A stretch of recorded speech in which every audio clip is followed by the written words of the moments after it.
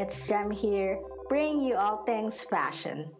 Okay, hear me out. Dresses with pockets are the best.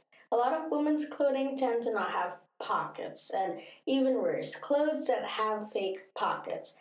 I did an episode on that before, and specifically, it focused on fake pockets on jeans. But dresses that have pockets would be something I really agree with because pocketed dresses are one, really comfy, two, functional pockets, and three, the flowy material or hanging material is one of the best feelings ever because sometimes it gets tiring to wear tight fitted or restricted clothing.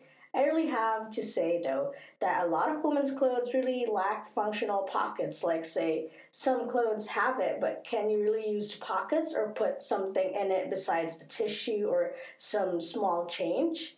Like, where am I supposed to put my phone now or my keys? Because sometimes I don't want to place my keys on my belt loop.